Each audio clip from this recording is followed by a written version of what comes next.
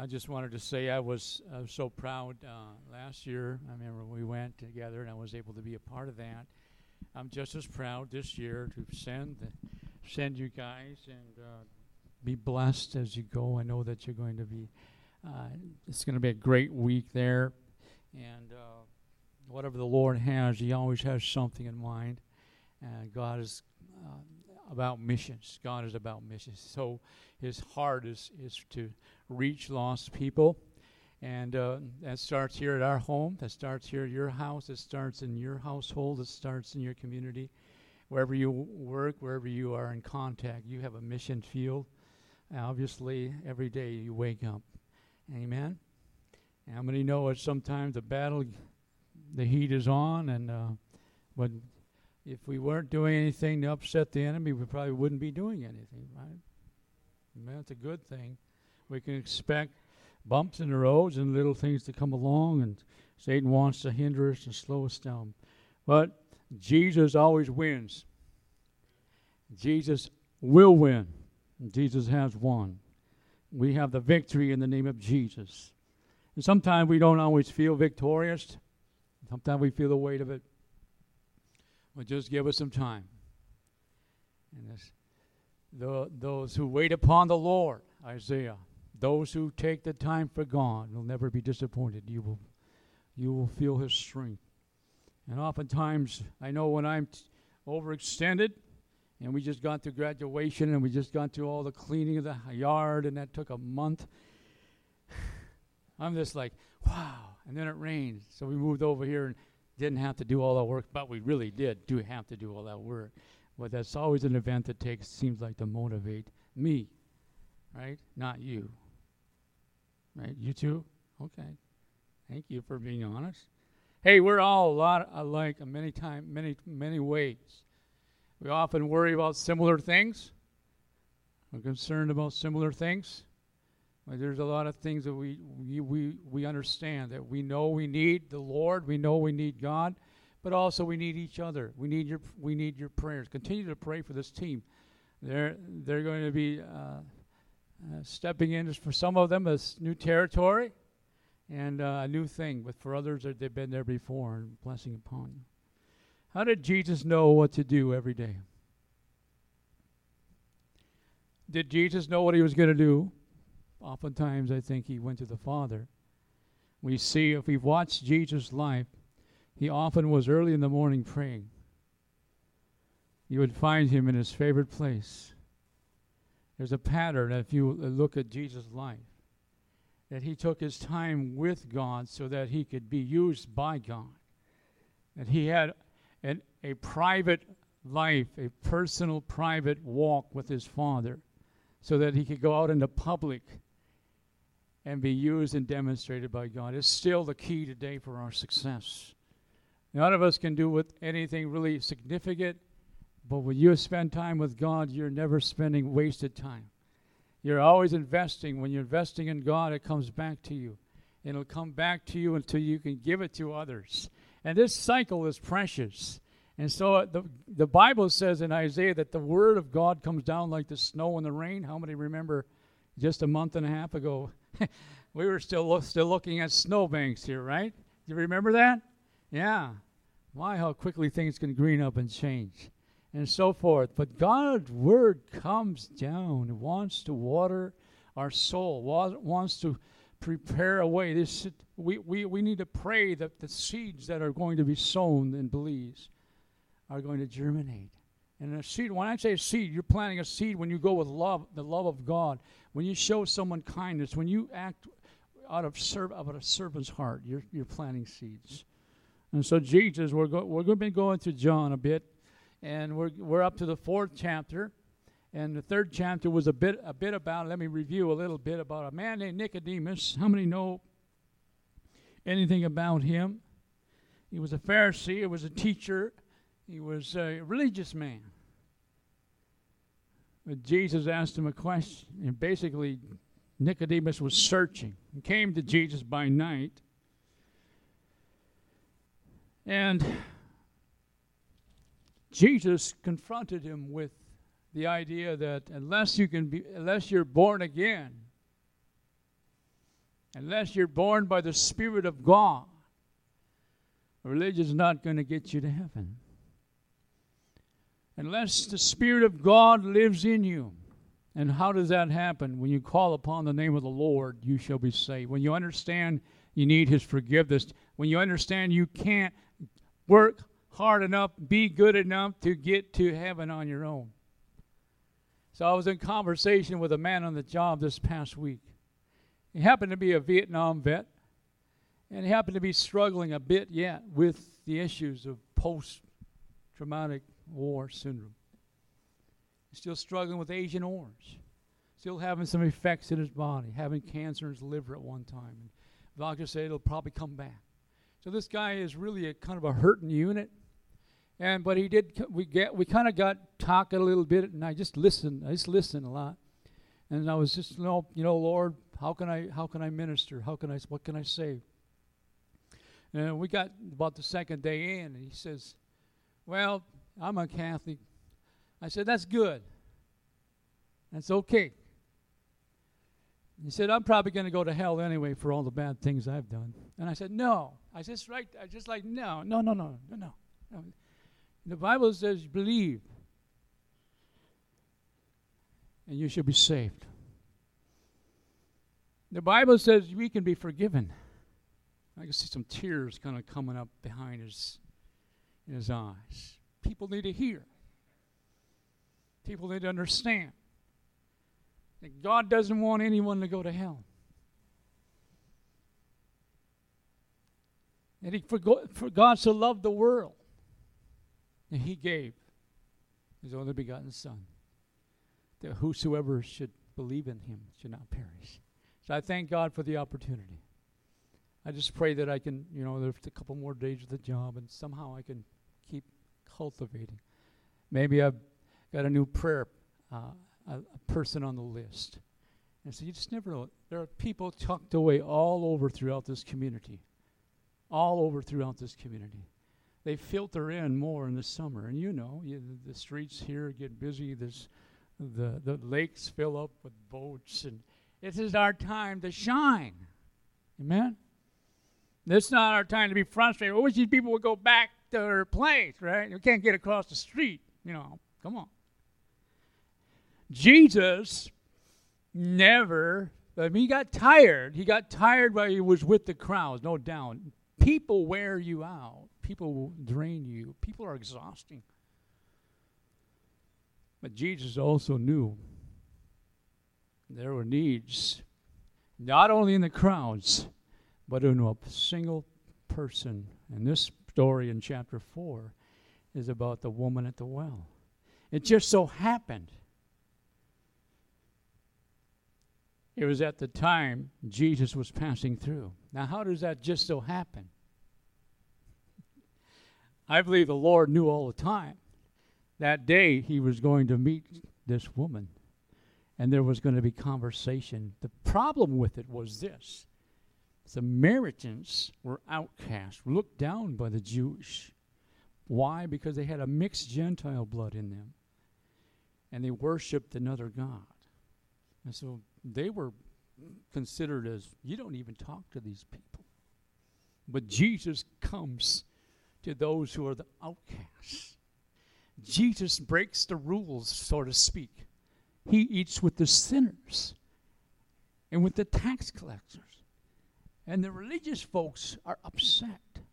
And by this time of verse 1, the Lord, of chapter 4 of John, he says, therefore the Lord knew that the Pharisees had heard that Jesus was making and baptizing more disciples than John, although Jesus himself was not baptizing, but his disciples, he left Judea and departed again into Galilee. It's almost like Jesus is, it's not worth to get involved with this conflict. It's not worth to engage in this argument. They're not ready to receive me yet. So I'm going to go on and I'm going to go to where there's someone who is. I'm going to go make myself available somewhere else. And he had to pass through Samaria. So he came to a city of Samaria called Sychar, near the parcel of ground that Jacob gave to his son Joseph. And Jacob's well was there. Jesus, therefore, being wearied from his journey, was sitting thus by the well. It was about the 6th hour. So it would be about noon, according to the Jewish calendar. Now, listen, the verse said Jesus was wearied from his journey. That tells me that Jesus also had weakness in his physical body, the human body that he took on. Jesus became weary. Jesus understands your weakness. Jesus understands what it's like to be exhausted. Jesus understands what it's like to be overheated. And he's thirsty. And he sits down at this well place, Jacob's well. Verse 7, there came a woman of Samaria to draw water. Jesus said to her, "Give me a drink." That's kind of interesting. He doesn't ask her for a drink. Just give me a drink. It's like, okay, he's not afraid to embark or to initiate conversation. For his disciples had gone away to get food from Burger King, right? Or whatever they had then, right? Not a good choice, okay, whatever. They went away to the city to buy food. This tells me also they had to make a living. They had to pay their way. They had to buy their own food. They had to pay for their own expenses. His disciples were gone. The Samaritan woman is talking now, and she asked this question, how is it, she's intrigued, that you being a Jew asked me for a drink since I am a Samaritan woman? Right away, some walls came down. She's intrigued by this. Jews don't talk to Samaritans. This is different. Perhaps this person is different than the rest of them. What is it that's different? Jesus answered, said to her, "If you knew the gift of God and who it is who says to you, 'Give me a drink,' you would have asked him, and he would have given you living water." Notice how Jesus takes ordinary physical stuff that you and I understand and turns it into spiritual necessity, spiritual drink. Oh, there's another water? You mean I can drink some water that will quench my thirst forever? You mean I won't have to come here anymore? She's still thinking in her physical. Now, Jesus is a master evangelist. If you study the life of Jesus, he always listened, and then he spoke. He understood the person. He spoke into their life. He met them where they were. He went to where they were. And it tells me that if we're going to be a light, let's be initiating the conversation. Sometimes you don't have to. People just are naturally talkative, right? Other people are not naturally talkative. It's not that we push our way onto them, but to be polite to them, to treat them as with kindness and show them at least you care about them. So much as a smile in the marketplace. So much as a hi or good morning. You have people, you ever done this? Good morning, and they just walk by and they don't know how to do it. They don't know how to deal with that. Well, that's okay. You're loving people. You just never know. But Jesus is engaged. The first point here, the meeting of the Samaritan woman. First of all, the Samaritans were considered the outcasts. And it just so happens, and I don't think it's just happen chance, but it's God orchestrated. In Luke's Gospel 10:33, it was a certain Samaritan who was on a journey and came upon the man who had been beaten and left for dead. It was a certain Samaritan.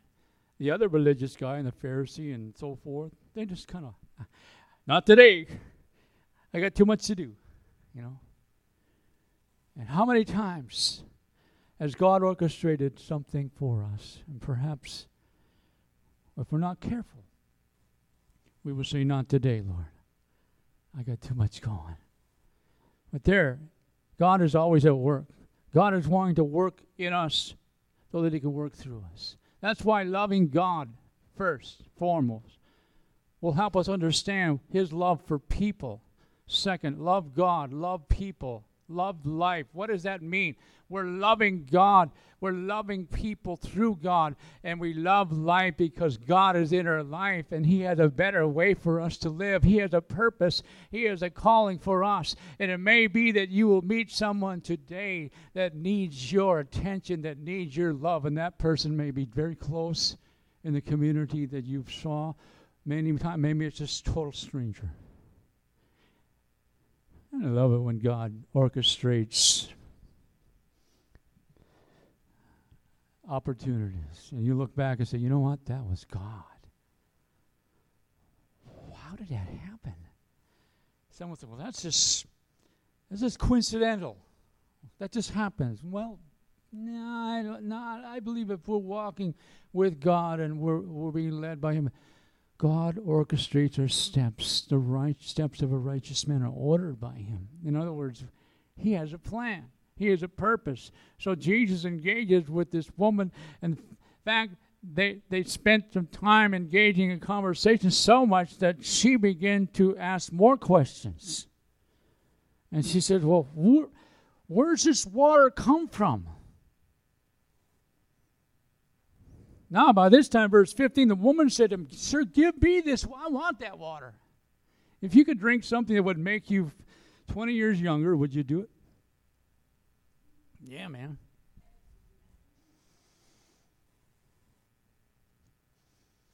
If you could drink something that would make you live forever, would you do it? You know what I'm talking about. The Lord is the spiritual water. Jesus himself. And she's not catching it yet. And she's there. And the woman said, sir, give me this water. I don't want to be thirsty. I don't have to come here. I don't want to labor. Come all this way to draw from this water. And how many people are come up empty? And their innermost being is never satisfied. They've never found the real thing. They've never come to realize that Jesus is the answer for their innermost being. That Jesus quenches the soul thirst. All of us have a soul thirst. All of us have a sin problem that Jesus himself conquered and overcame, and we are forgiven because of the blood of the Lamb. And he says to her, go call your husband. Now he's coming down to her lifestyle. We can't meet Jesus and stay the same. He said to her, go call your husband and come here. Now that was the way he confronted her without really blasting her. The woman said, I have no husband. And Jesus said, you have well said, I have no husband, for you have had 5 husbands, and the one whom you have now is not your husband.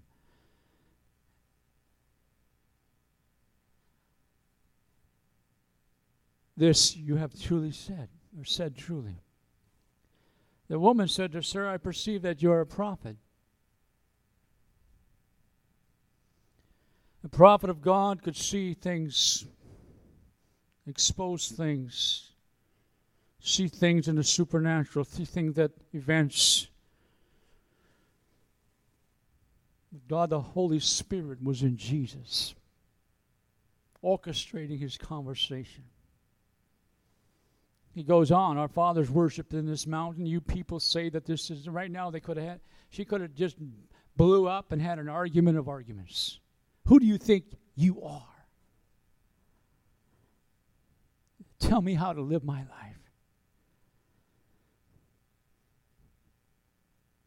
But I believe there was something in Jesus' eyes of the Holy Spirit that had a compassion on her, that she didn't have to live in that lifestyle she was trapped into. And it got so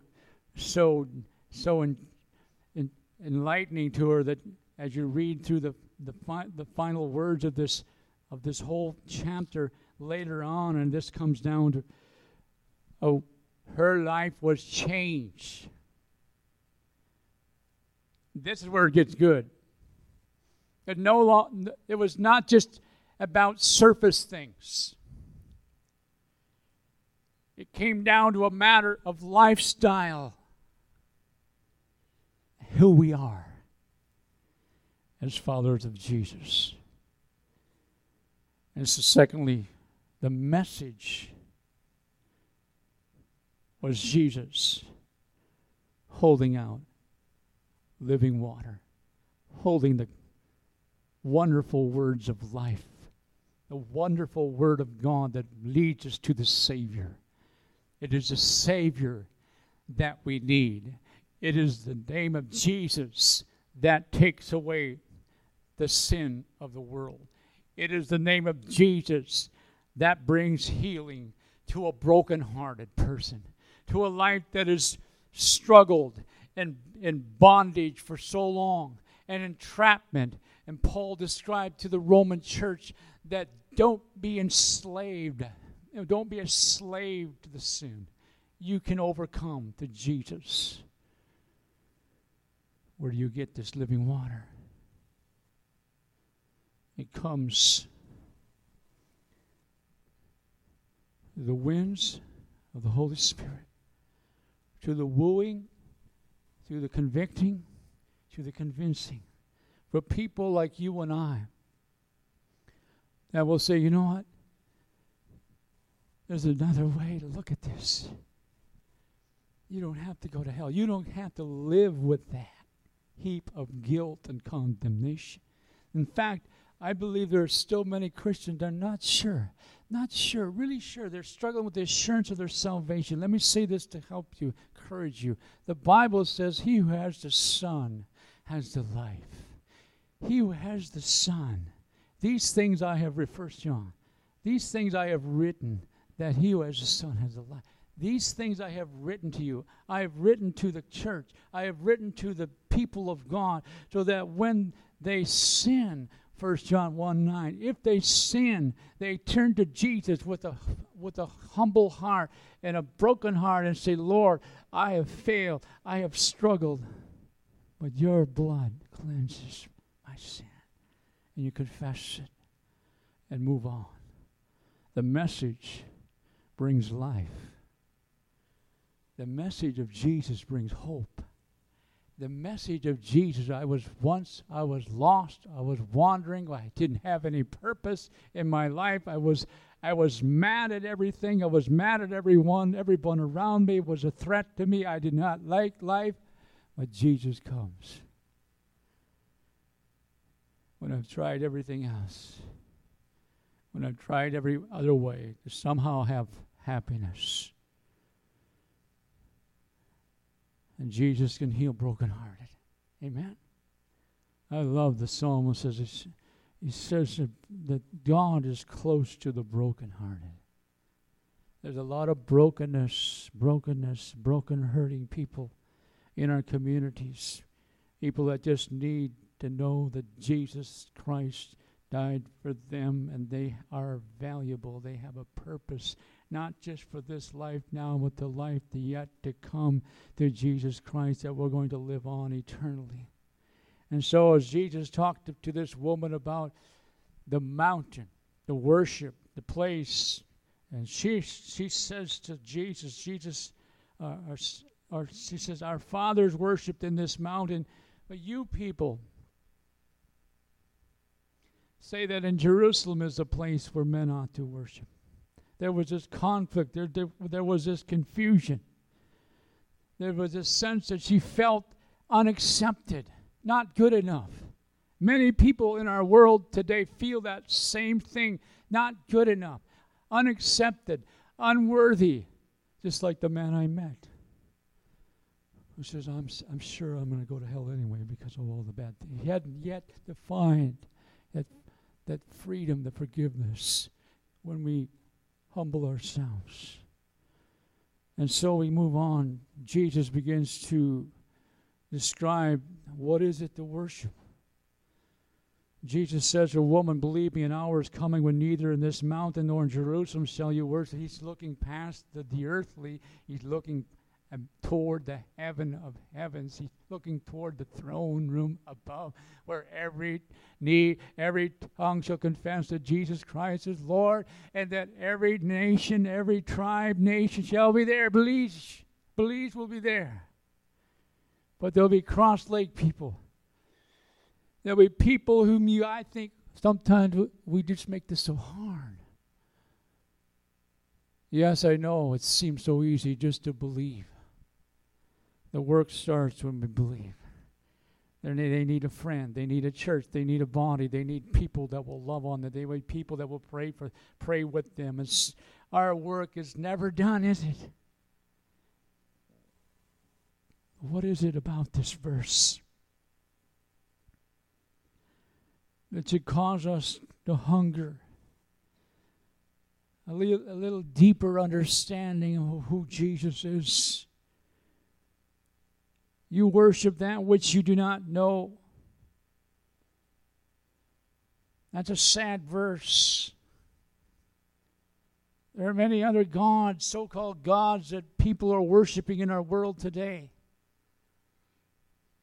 There's an emptiness. You worship that which you do not know. We worship that which we know. For salvation is from the Jews. But an hour is coming. That's now. When the true worshiper shall worship the Father in spirit and truth. For such people, the Father seeks to be his worshipers. Do you want to be a worshiper? I sense that you want to worship. One of the greatest things we can do in this life is be a worshiper. To worship the one and only true God. To lead the way for others to see that there is that one and only true God who not only hears our prayer, but he lives inside our heart. And when you call upon his name, he's listening for you. We heard from our Sunday school session today from that speaker that we've been listening to. He quoted from 2 Chronicles 16:9, "For the eyes of the Lord move to and fro throughout the earth, that he may strongly support those whose heart is completely his." Isn't that an awesome verse? And it's like God is constantly looking. Oh yeah. There's a man, there's a woman they're hungry for me. I'm going to bless them. I'm going to pour into them. I'm going to use them. There's a man or a woman in a community far north somewhere. There's a person up on the east shore of Duluth somewhere. There's all kinds of people. God sees all people. Doesn't matter how much they have. Matters whom they have. Matters whom they know. Doesn't matter even how much necessarily you know about all the things in the Bible, but first you understand, I'm a sinner. I'm a sinner. I can't save myself. Therefore, I come to you, Jesus. I need this living water. I cannot be good enough. I cannot pretend to somehow earn my way, somehow to please God, somehow to override my sin with blessing, doing good things rather than just the bad things. No, that won't work. Aren't you glad? The worshiper recognize the value of whom he serves. To worship something means you recognize the value. The value. Absolute value. Ding dong, whatever that is. Somebody rung the doorbell. Come in.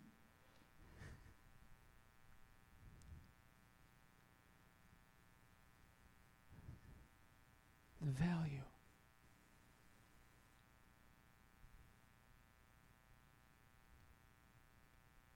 when you're feeling like, what is my purpose? There's another side of this. You can never do enough to make God love you more than he does already. Think of it that way. The Bible says we're saved by grace, not by works. But he also says he has works for us to do. So because of my understanding of who I am now in Jesus, I want to love people. I should feel compassion on those that are bleeding and broken. And I should want to do something. But it's never motivated because if I do this, then I will get in with God. It's because out of a walk with God, you just becomes your lifestyle. It becomes your second nature. It becomes who you are. And Jesus was doing exactly what he was supposed to do. He was just walking the life that God gave to him to walk. And just so happened, God orchestrated this appointment. And the good news is this: their life was never going to be the same. In fact, she left.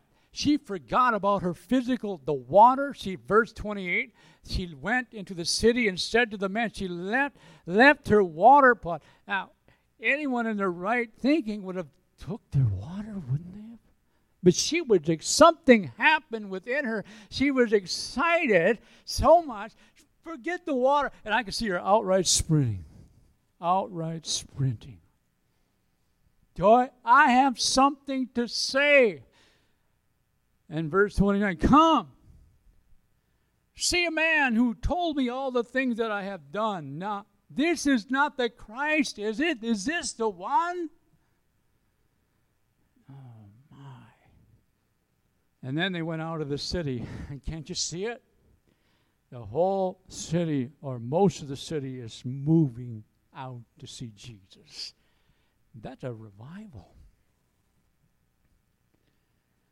That's a spiritual awakening. That's an entire village. By one person. You see what happens when Jesus saves a sinner? He has friends. Right? A sinner often has a circle. And what happens in the church sometimes is we get our friends saved, we get comfortable, and we forget, there are people out there that need Jesus. And I'm not just saying this because to down anybody, we just have to be cautious. Let's not get comfortable with just being in the Christian circle, but let's move into, let's try to reach out, initiate. Let's go a little further into the community. Let's go across wherever the Lord calls us. And so they went out of the city. And now, meanwhile, the disciples were requesting that. Somehow the disciples come wandering back in with their food. And then what's going on here?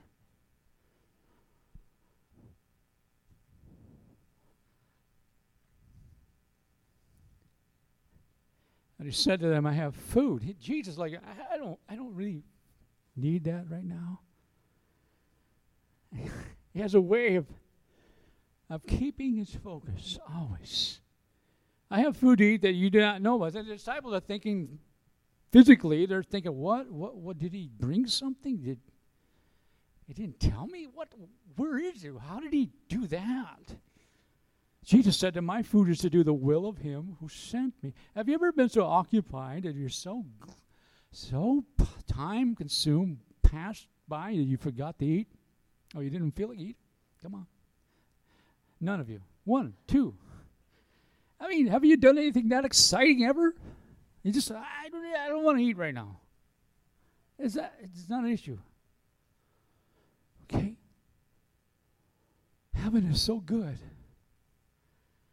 The things of God are so important that we can even forget about lunch. Sometimes we can even say, you know what? This is so great. No, he says it's wonderful. Do not say there are 4 months, yet there comes a harvest, because I say to you, lift up your eye, look on the field, they are white for harvest already. He who reaps is receiving wages, gathering fruit for life eternal, that he who sows and he who reaps may rejoice together. But in this case, the saying is true. One sows, another reaps. One sows, another reaps. Remember that. It's a principle. You may not be the one who reaps,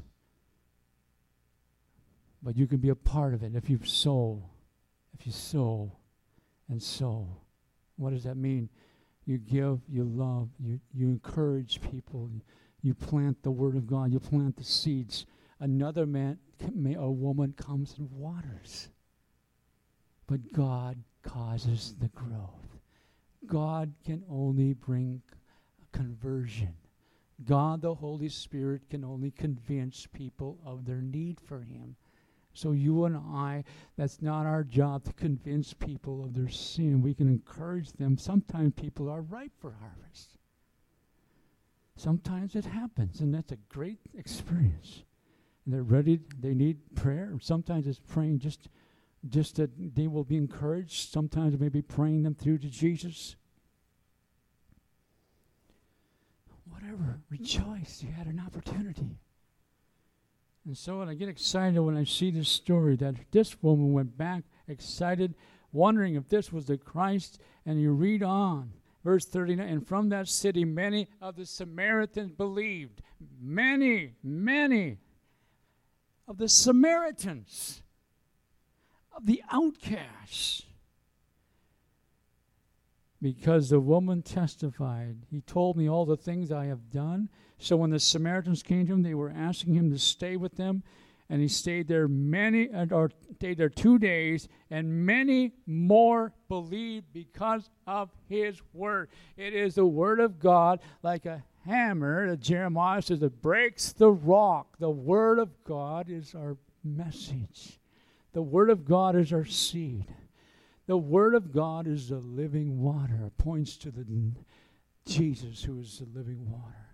And the Father seeks the worship, those who worship in spirit and in truth. I want to just touch. I really like this passage for a couple of reasons. It speaks of the life in Christ, the changing life of Jesus, but also the sustaining life of Jesus, the one who sustains us when we worship Him, when we give to Him, when we spend time with Him, when we bring even our brokenness, as the psalmist said, the sacrifices of God are a broken spirit, a broken and contrite heart. O God, Thou wilt not despise.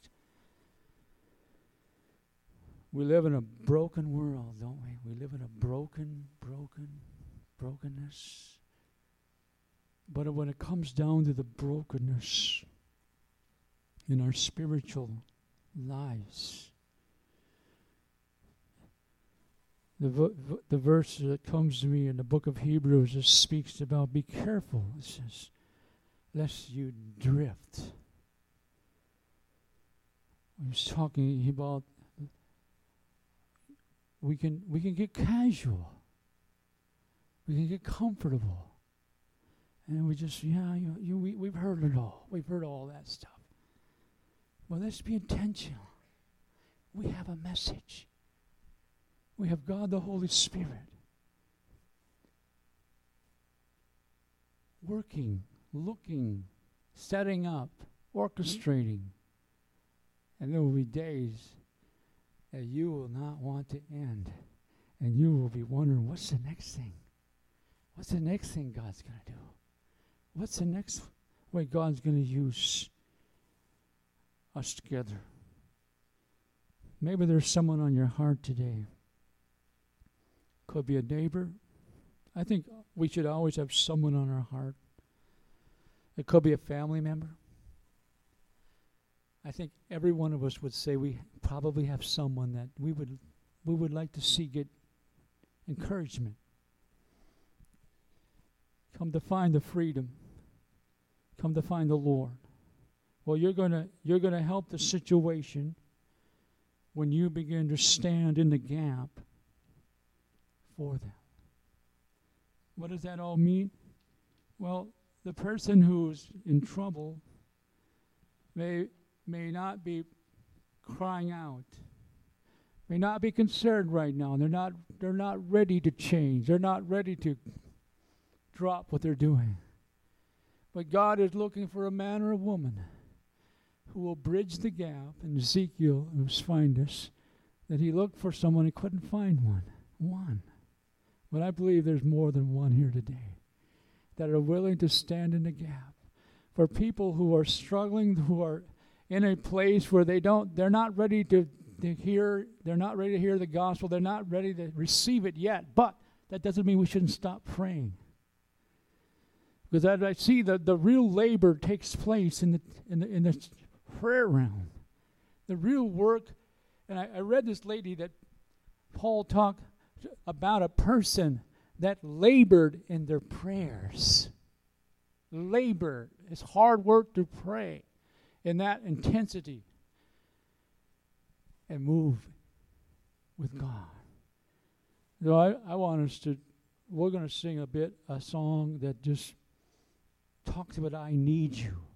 I need you. It talks about bowing, here I find my rest. All in all, God wants to do it. God will do it. The battle belongs to Him. So if you stand, as we move toward the Lord today, through this song, through this moment,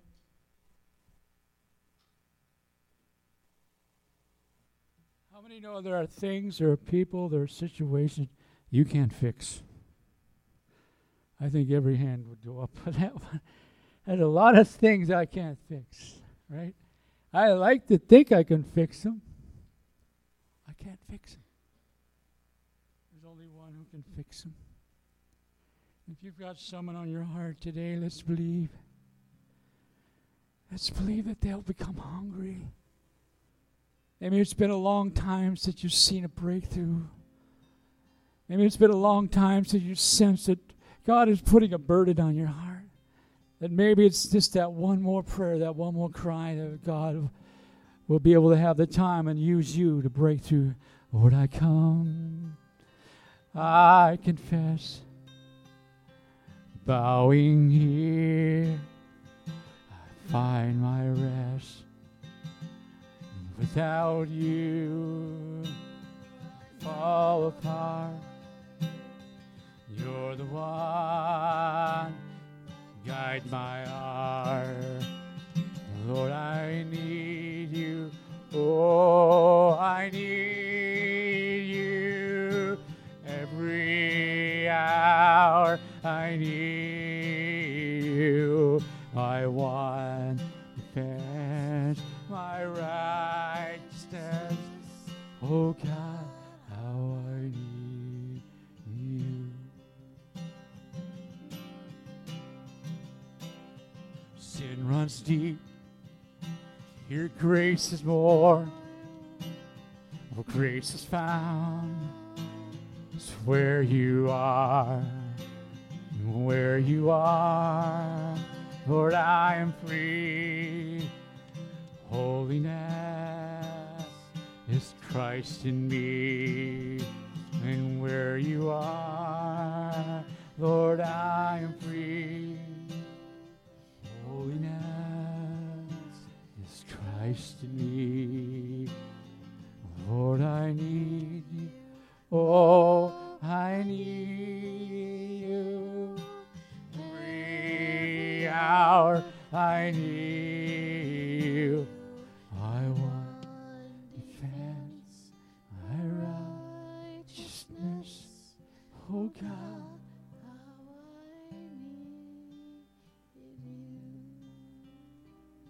We confess that, Lord. We confess our need, right? We confess our need, our desire, our utmost, our innermost being right now. If we need forgiveness, we lift our heart to you right now in Jesus' name. There's forgiveness for you. If you will call upon the Lord, you shall be saved. If you just say, Jesus, save me. I know I'm a sinner.